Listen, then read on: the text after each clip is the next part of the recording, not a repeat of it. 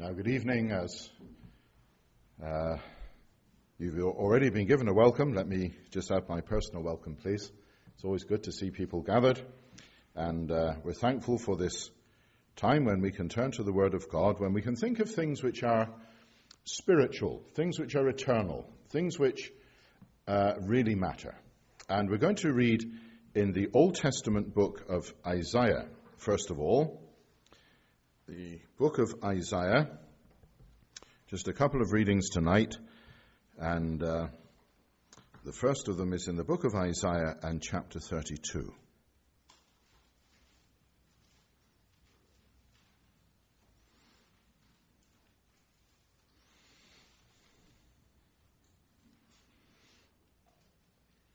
The first verse of Isaiah 32 says, "Behold, a king shall reign in righteousness, and princes shall rule in judgment. And a man shall be as an hiding place from the wind, and a covert from the tempest, as rivers of water in a dry place, as the shadow of a great rock in a weary land." And we're going to read a few verses from Psalm number 57. Back in your Bible to the book of Psalms and Psalm 57.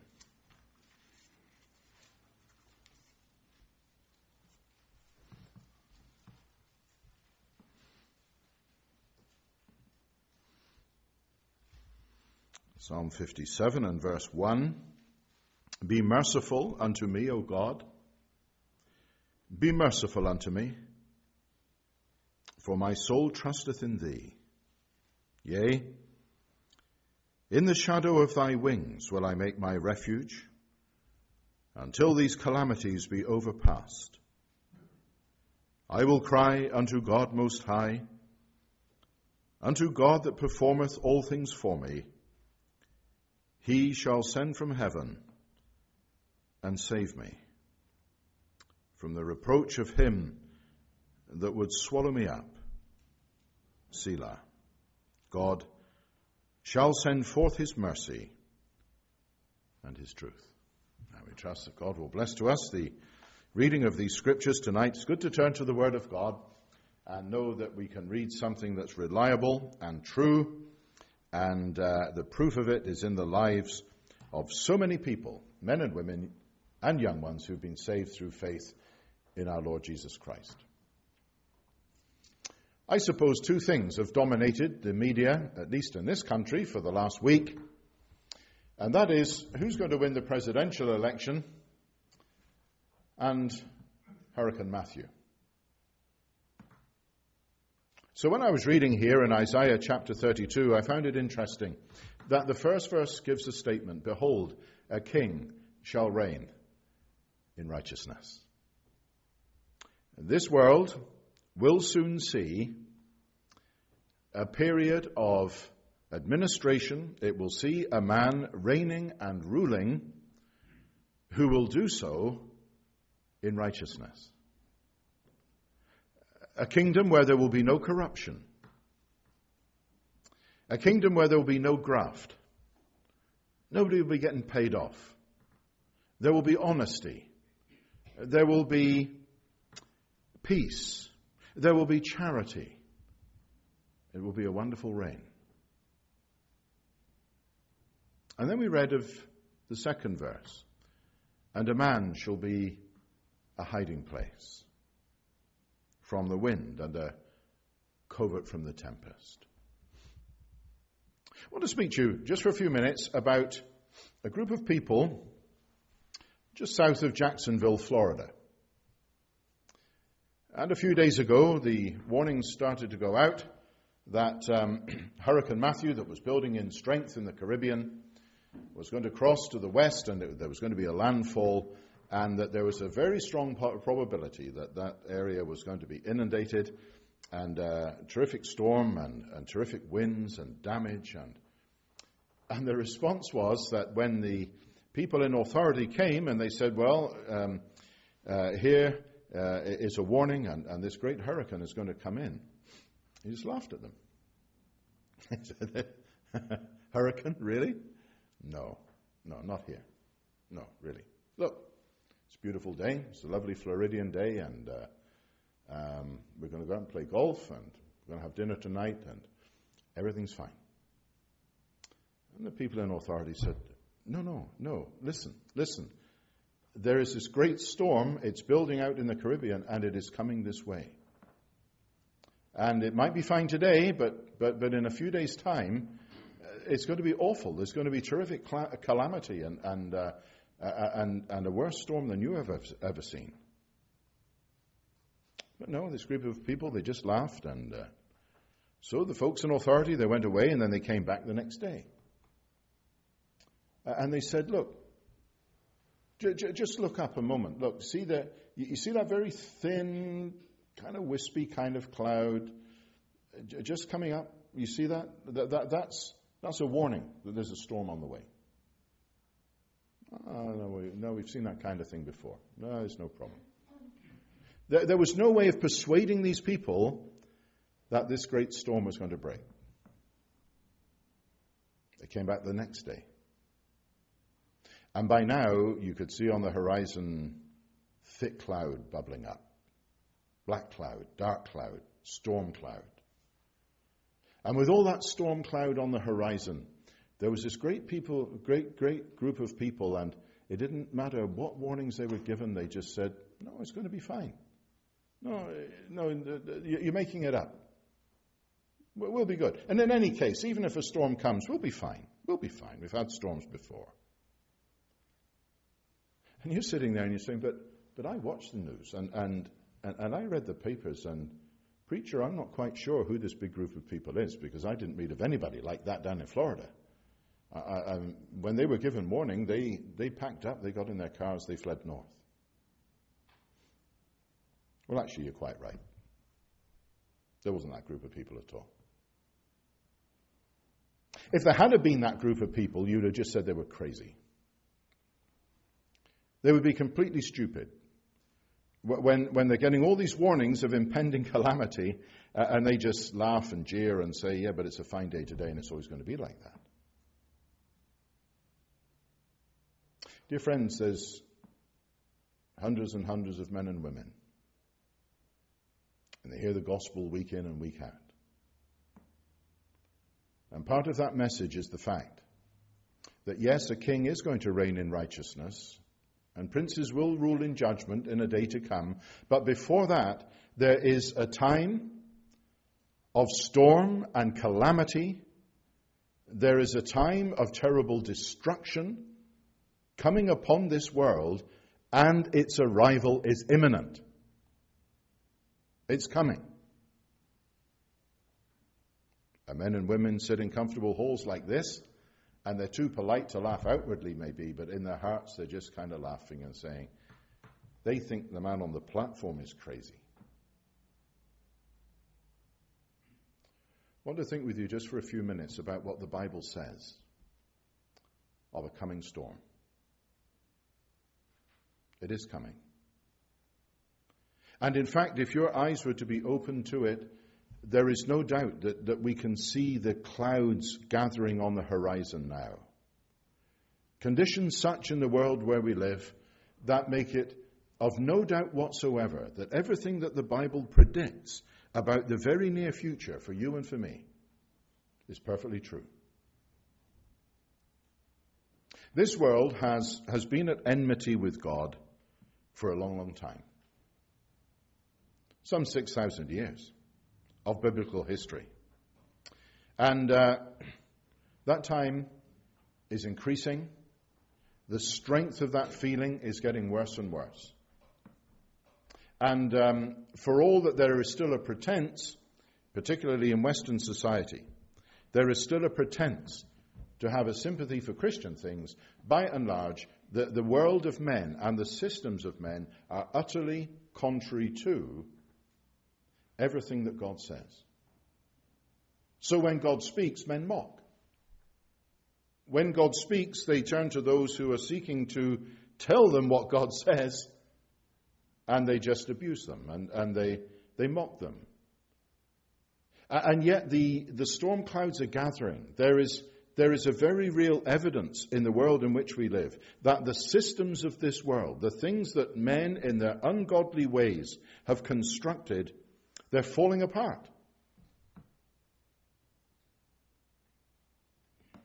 It is clear from the country in which I live, with respect from the country in which you live, it's clear that the whole experiment with so-called democracy is falling apart.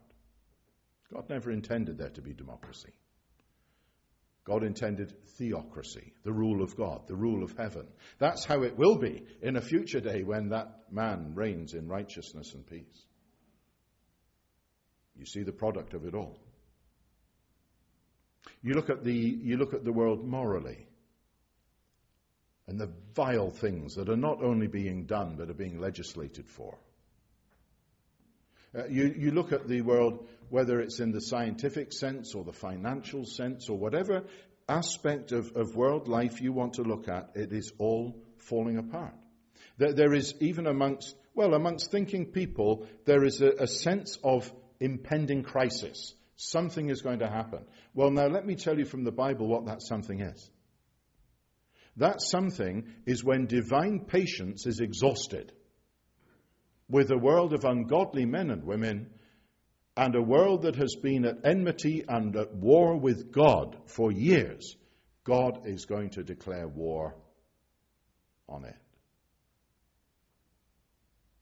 It's very soon. Back in 1939, again, those same kind of storm clouds were gathering across Europe. And Germany was on the rise, and all kinds of different factors were making the pot boil. And in 1939, Germany invaded Poland. And the United Kingdom had an agreement with Poland, a defense treaty. And so when Poland was invaded, Britain was brought into the thing, and our ambassador in Berlin went to the German authorities and said, now, what you have done is contrary to law, and it is also contravened the sovereignty of Poland. We're involved in this. So now I am charged by His Majesty's government in the United Kingdom to tell you that if you don't withdraw your troops from Poland by a certain time, then Great Britain will be at war with you. Well, the ambassador was sent packing. And once he was safely back in the United Kingdom, then war was declared. The Second World War formally began. I think of what Paul, the apostle, wrote to the Corinthians in 2 Corinthians chapter 5. And Paul wrote to the Corinthians telling them of his great burden to see them reconciled to God. And he said, we are ambassadors for Christ. That's what I am. Humbly, I trust, but that's what I am tonight as I stand before you. An ambassador for Christ. You see, an ambassador is a person given authority to represent the claims of an absent monarch in a foreign territory. And the one who one day will reign in righteousness upon this earth has been here before. He came to the very world he had made. He came to his own things, the Bible says. And the last time the Lord Jesus was here, the one who had made all things, we as a race of men, we took him and we crucified him.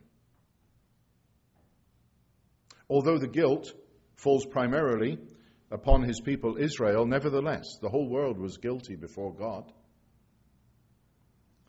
And we crucified the Lord Jesus Christ, and we put him to an open shame. And we said we won't have this man to reign over us. So now he's that man in the picture in Luke chapter 19, where you read of a nobleman who's gone into a far country to await his kingdom. That's the Lord Jesus today. That's the man of history. That's the man who was here, born at Bethlehem, who died at Calvary, who is the very source and subject of this gospel message. He's alive. God brought him again out from among the dead, and he's like that nobleman gone into a far country to await his kingdom.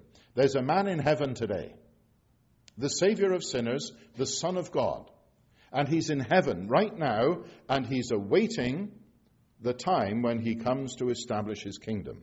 So he's an absent monarch, and he has his ambassadors. And his ambassadors represent his claims and his interests in a foreign land. That's what we're doing tonight. We're representing the claims, not of some religion, not of some cult. We're representing the claims of God himself concerning his person, the Lord, his Son, the Lord Jesus.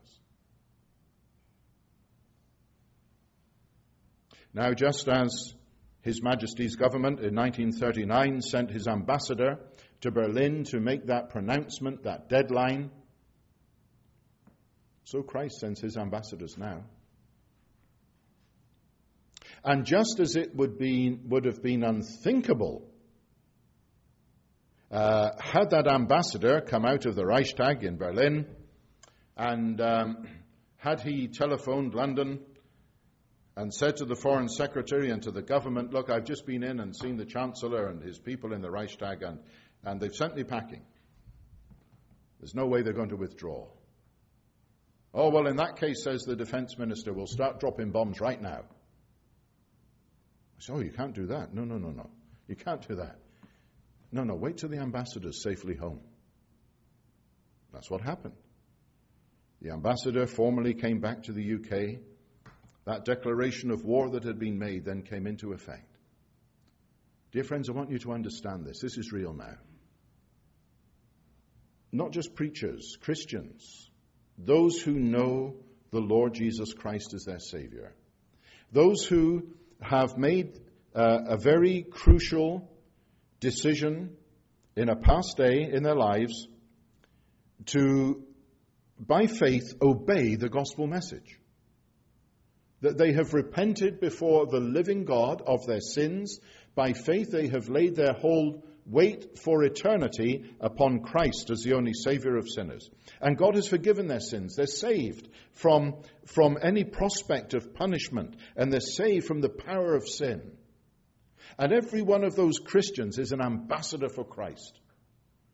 And God, through those ambassadors, is making known his claims. Repent, repent, repent. Believe the gospel. And very, very soon, God is going to withdraw his ambassadors. The Bible makes it very clear that the absent King, the absent Lord Jesus, is going to come to the air, and in a moment, secretly and suddenly, he's going to remove from this world every believer in the Lord Jesus. And it could easily happen before this meeting is finished. Crazy stuff? No. Our faith and our trust, our belief in these things lies not so much in the statements themselves in the Word of God. It lies in the one who wrote the Word of God. It lies in the one whose word it is. God doesn't lie. 3/4 of this book was prophetic when it was written. A great deal of it has already been fulfilled. Any even human logic would say, when so much of it has already been fulfilled, any human logic would say the rest of it's going to be fulfilled. Don't you think that if ever the book had been written that showed how the Bible was wrong, don't you suppose if that book had been written, it wouldn't be the bestseller that there ever was? This, by the way, remains the bestseller. The book that shows the Bible is wrong hasn't been written because it can't be written. Dear friends, we're telling you what the Word of God says. And this world is fast approaching a tremendous crisis.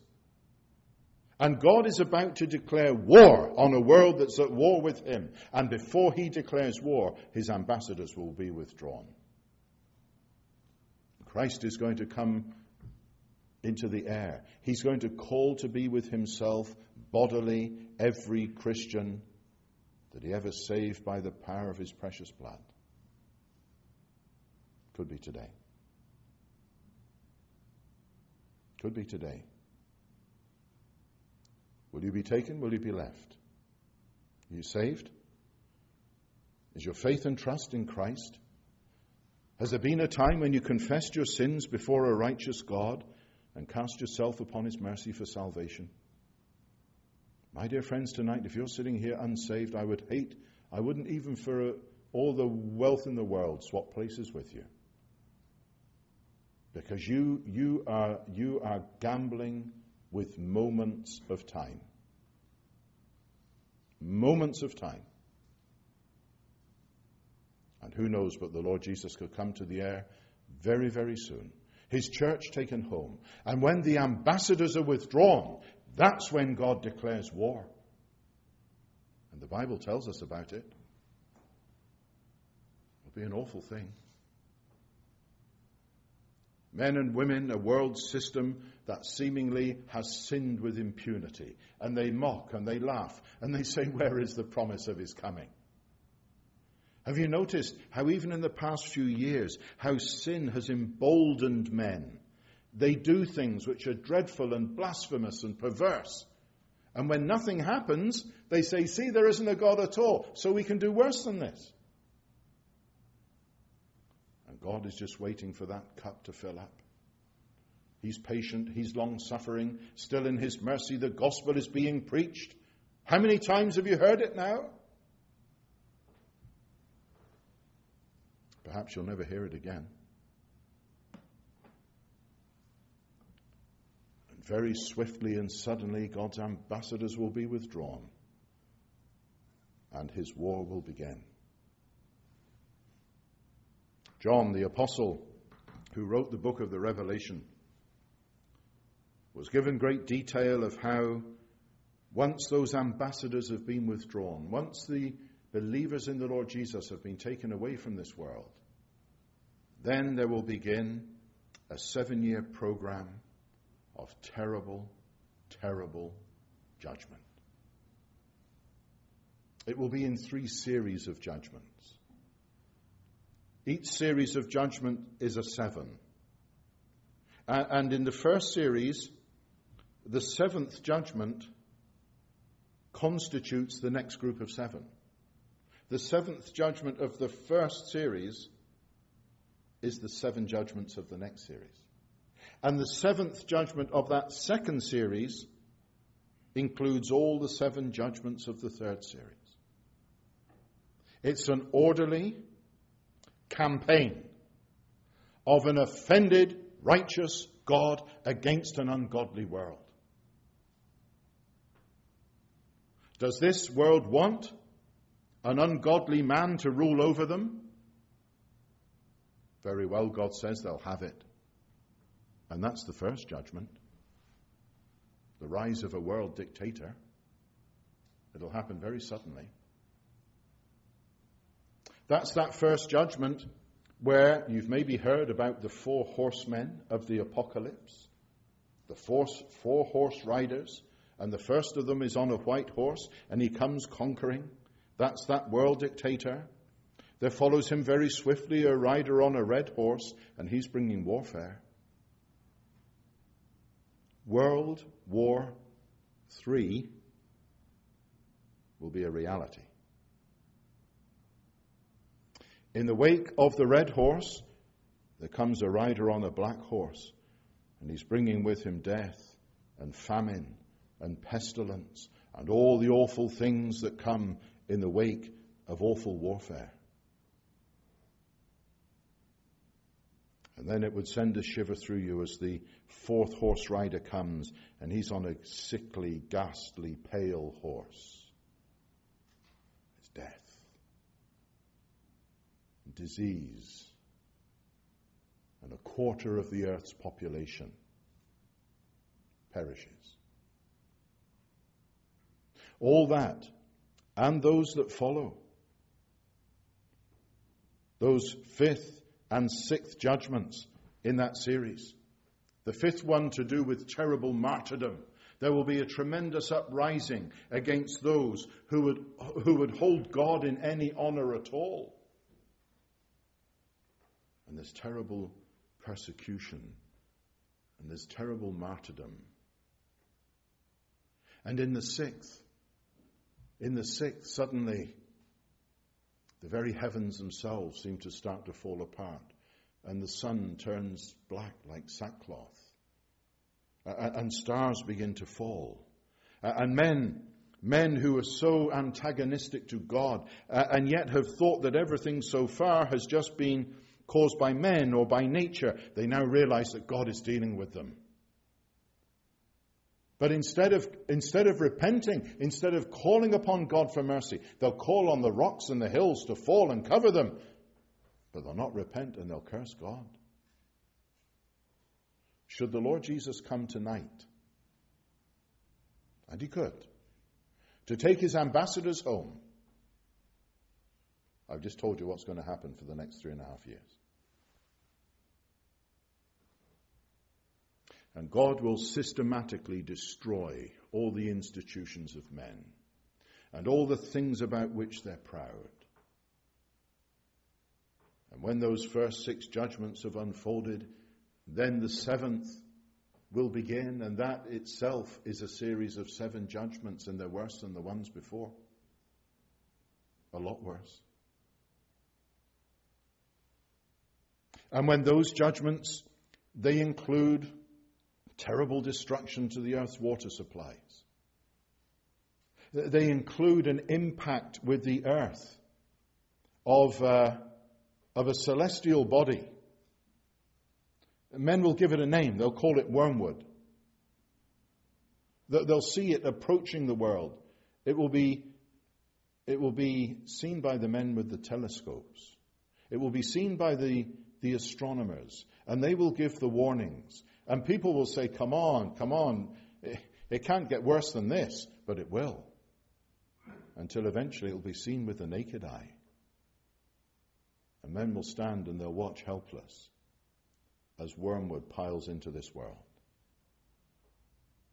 Vast numbers of dead. And God will systematically reduce this world and everything the world of ungodly men has done to it. And judgment by judgment and stage by stage, God will bring the whole thing to absolute and total ruin. So you're trying to scare me? No, I'm not trying to scare you. Just trying to tell you what's going to happen. What you will experience if you're spared. The moment that the Lord comes to the air and his believing people are taken home, you'll be left. And the judgments that will unfold, you can read them for yourself from Revelation chapter 6 onwards. The judgments that will unfold are shocking and terrible. But my dear friend, listen now. They're nothing to be compared with an eternity in the lake of fire.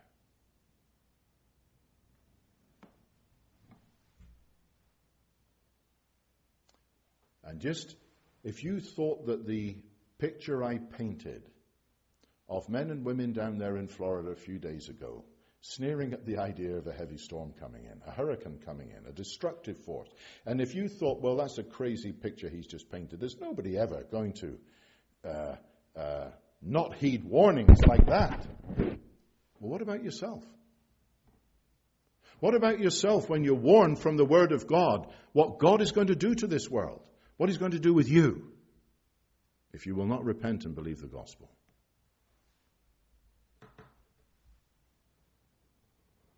That storm was soon past. I thought it very telling when they interviewed the chief of police in Jacksonville, Florida, and he said, listen, from now on, people can call 911, but there's nothing we can do to help them. We can give them advice, but if they haven't already left, there's nothing we can do to help. We're not risking ourselves. no further opportunity. That was just a hurricane. Just a hurricane. It's bad enough if you're in it. But oh, think how it will be in that day when men will cry for the rocks and the hills to fall on them. In that day when demonic things are released from within the earth and they've got a sting like a terrible scorpion, and men will scream for death for months and death won't come. Oh, terrible, terrible sufferings and affliction. And men, perhaps you among them will be fully conscious, knowing full well as the world begins to crumble into ruin under the weight of divine wrath and judgment. And all the time, you can recall the day you sat in a gospel hall in Midland Park, New Jersey, and in your heart you said, this is crazy stuff. There's no way all that's going to happen. No way at all. It's just going to go on the way it is, and I'm going to gracefully grow old, and it's all going to be fine. No, my friend, it's not. You have to flee from the wrath to come. But where to? Where can you hide? Didn't one of your presidents famously say, it was a kind of a cliche before that, but didn't he famously say about the terrorists, you can run, but you can't hide? Well, the same's true of you. In that day of divine visitation of wrath, you can run, but you can't hide. But you can now. You can now. Before that awful storm breaks. Just now, while we've got opportunity, I must make haste and tell you, because the Lord might come before this meeting's finished. My friends, there is a hiding place. There is a place where you can shelter from the storm. And Isaiah's told us about him. It's not a church. It's not a religion. It's certainly not the shelter of your good works. He says a man shall be as a hiding place from the wind. A covert from the tempest. A man. That's why you need Christ as your Savior. That's why you need tonight to repent of your sins, to have dealings with God, and put your faith in the Lord Jesus as the only Savior of sinners. That man is your shelter. That man is your hiding place. If you're not in him, you're exposed to the full weight of divine wrath. You say, how do I do it? How do I know it? What do you mean? If he's a real man, how can I be in him? Well, you see, the Bible uses an expression like this. It speaks about our association with Adam, the first man that ever lived, and the man God created. And because of our connection with him by natural birth, well, we're associated with everything he did. The Bible says we're in Adam. We're in Adam. We're closely linked with everything he was and everything he did. But when a person gets saved by the grace of God, that link with Adam is broken. And they're born again into a new family headed by Christ. And now the Bible says we're in Christ. That same chapter, 2 Corinthians 5, where Paul speaks about us being ambassadors for Christ, in that very same chapter he says, if any man be in Christ. He's a new creature. All things are passed away. Behold, all things have become new. So when a person gets saved, the Bible says they're in Christ. And he's the only shelter. He's the only hiding place. If you haven't got Christ, you're terribly exposed to the inevitable judgment and wrath of God. You have to be saved. You have to flee from the wrath to come. There's only one to whom you can flee, and that's Christ. That's why I read with you in Psalm 57. Because in Psalm 57, David, historically, they won't be able to do this when God begins, you know. This will be more precious than all the oil and all the gems and all the gold in the world. Because God is going to destroy the water supplies of this earth. That's why the Lord Jesus said, a cup of cold water given in my name. You can live without anything else except this. And God's going to destroy it all. David, historically, is hiding from Saul. King Saul is trying to kill him, and David's in a cave. But he knows that his real shelter isn't the cave.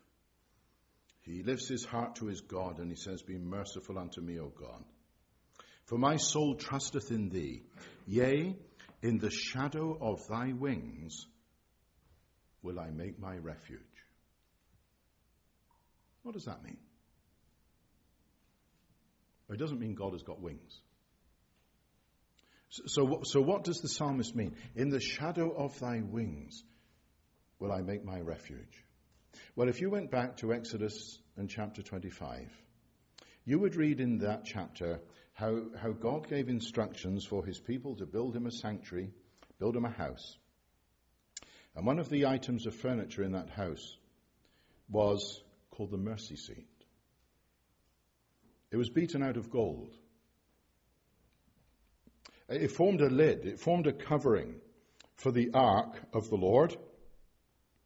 And in that mercy seat, from that mercy seat, that one piece of gold, there were beaten out 2 cherubim, 2 angels, their wings outstretched. And that mercy seat, with those inward-gazing angelic beings, would be the place where on the Day of Atonement, the high priest would go in on behalf of God's people. And he would go in with the blood of a sacrifice that had been made at the altar outside.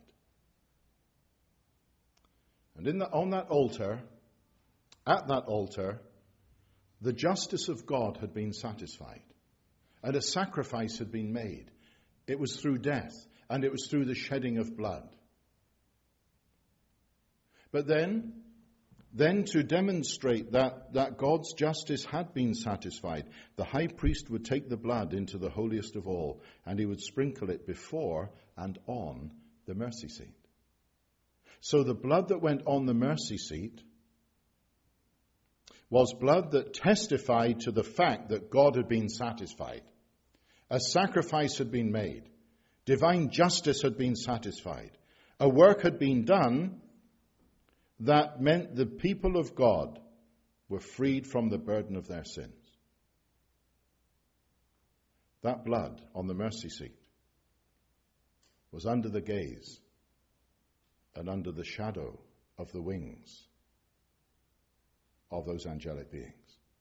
They acted as divine witnesses to the fact, or witnesses to the fact that a divine work had been done. And David, doubtless thinking of that particular mercy seat within the house of God, he says, "Yea, in the shadow of thy wings will I make my trust." Those wings.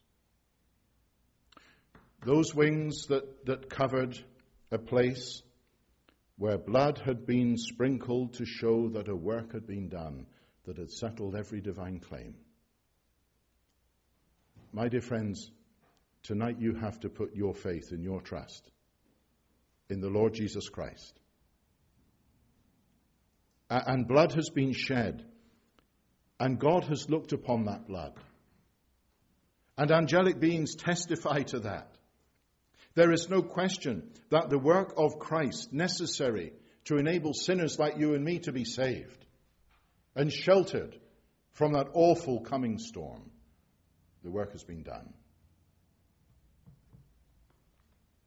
Your faith tonight, not so much even in the work, must be in the person who did the work. For by faith are we saved. By grace are we saved through faith. It is the kindness of God. It's the goodness of God. My friend tonight, whoever you are, if you're not saved, listen, God has been very, very good to you tonight.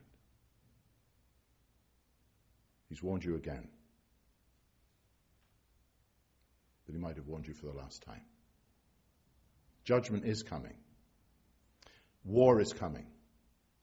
The wrath of God is coming. You need to be saved. It's not even that if you're not saved, you say, well, I'll take my chance. As God deals with this world in awful judgment and all this sequence of terrible events takes place, you might say, well, I'll take my chance. It's a big chance you'll be taking, right enough, because 2/3 of the world's population will be dead at the end of it all.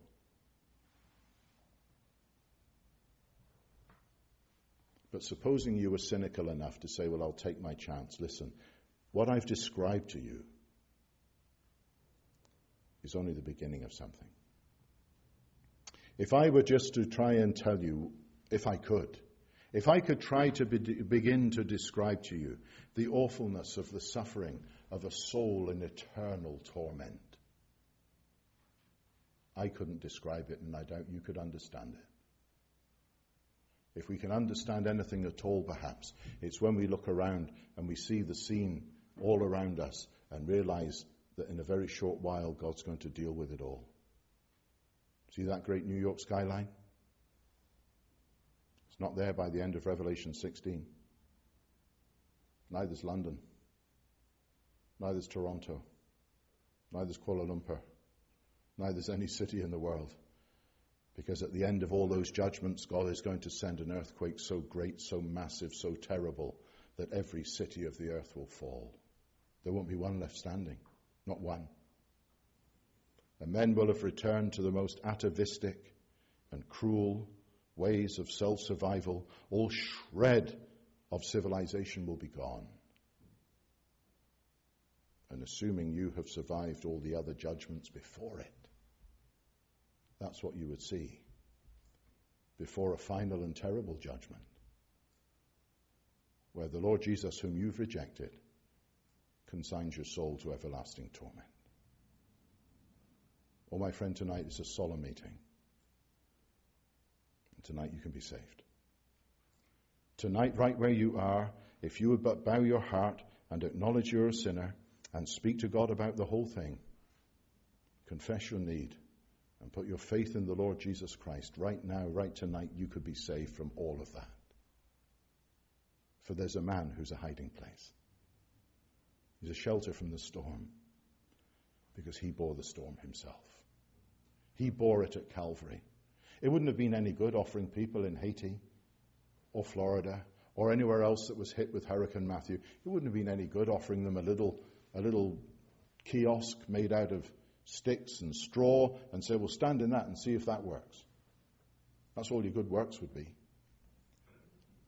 If you were going to be there, you would want to know that there was a shelter that could definitely stand the hammering that the storm would give it.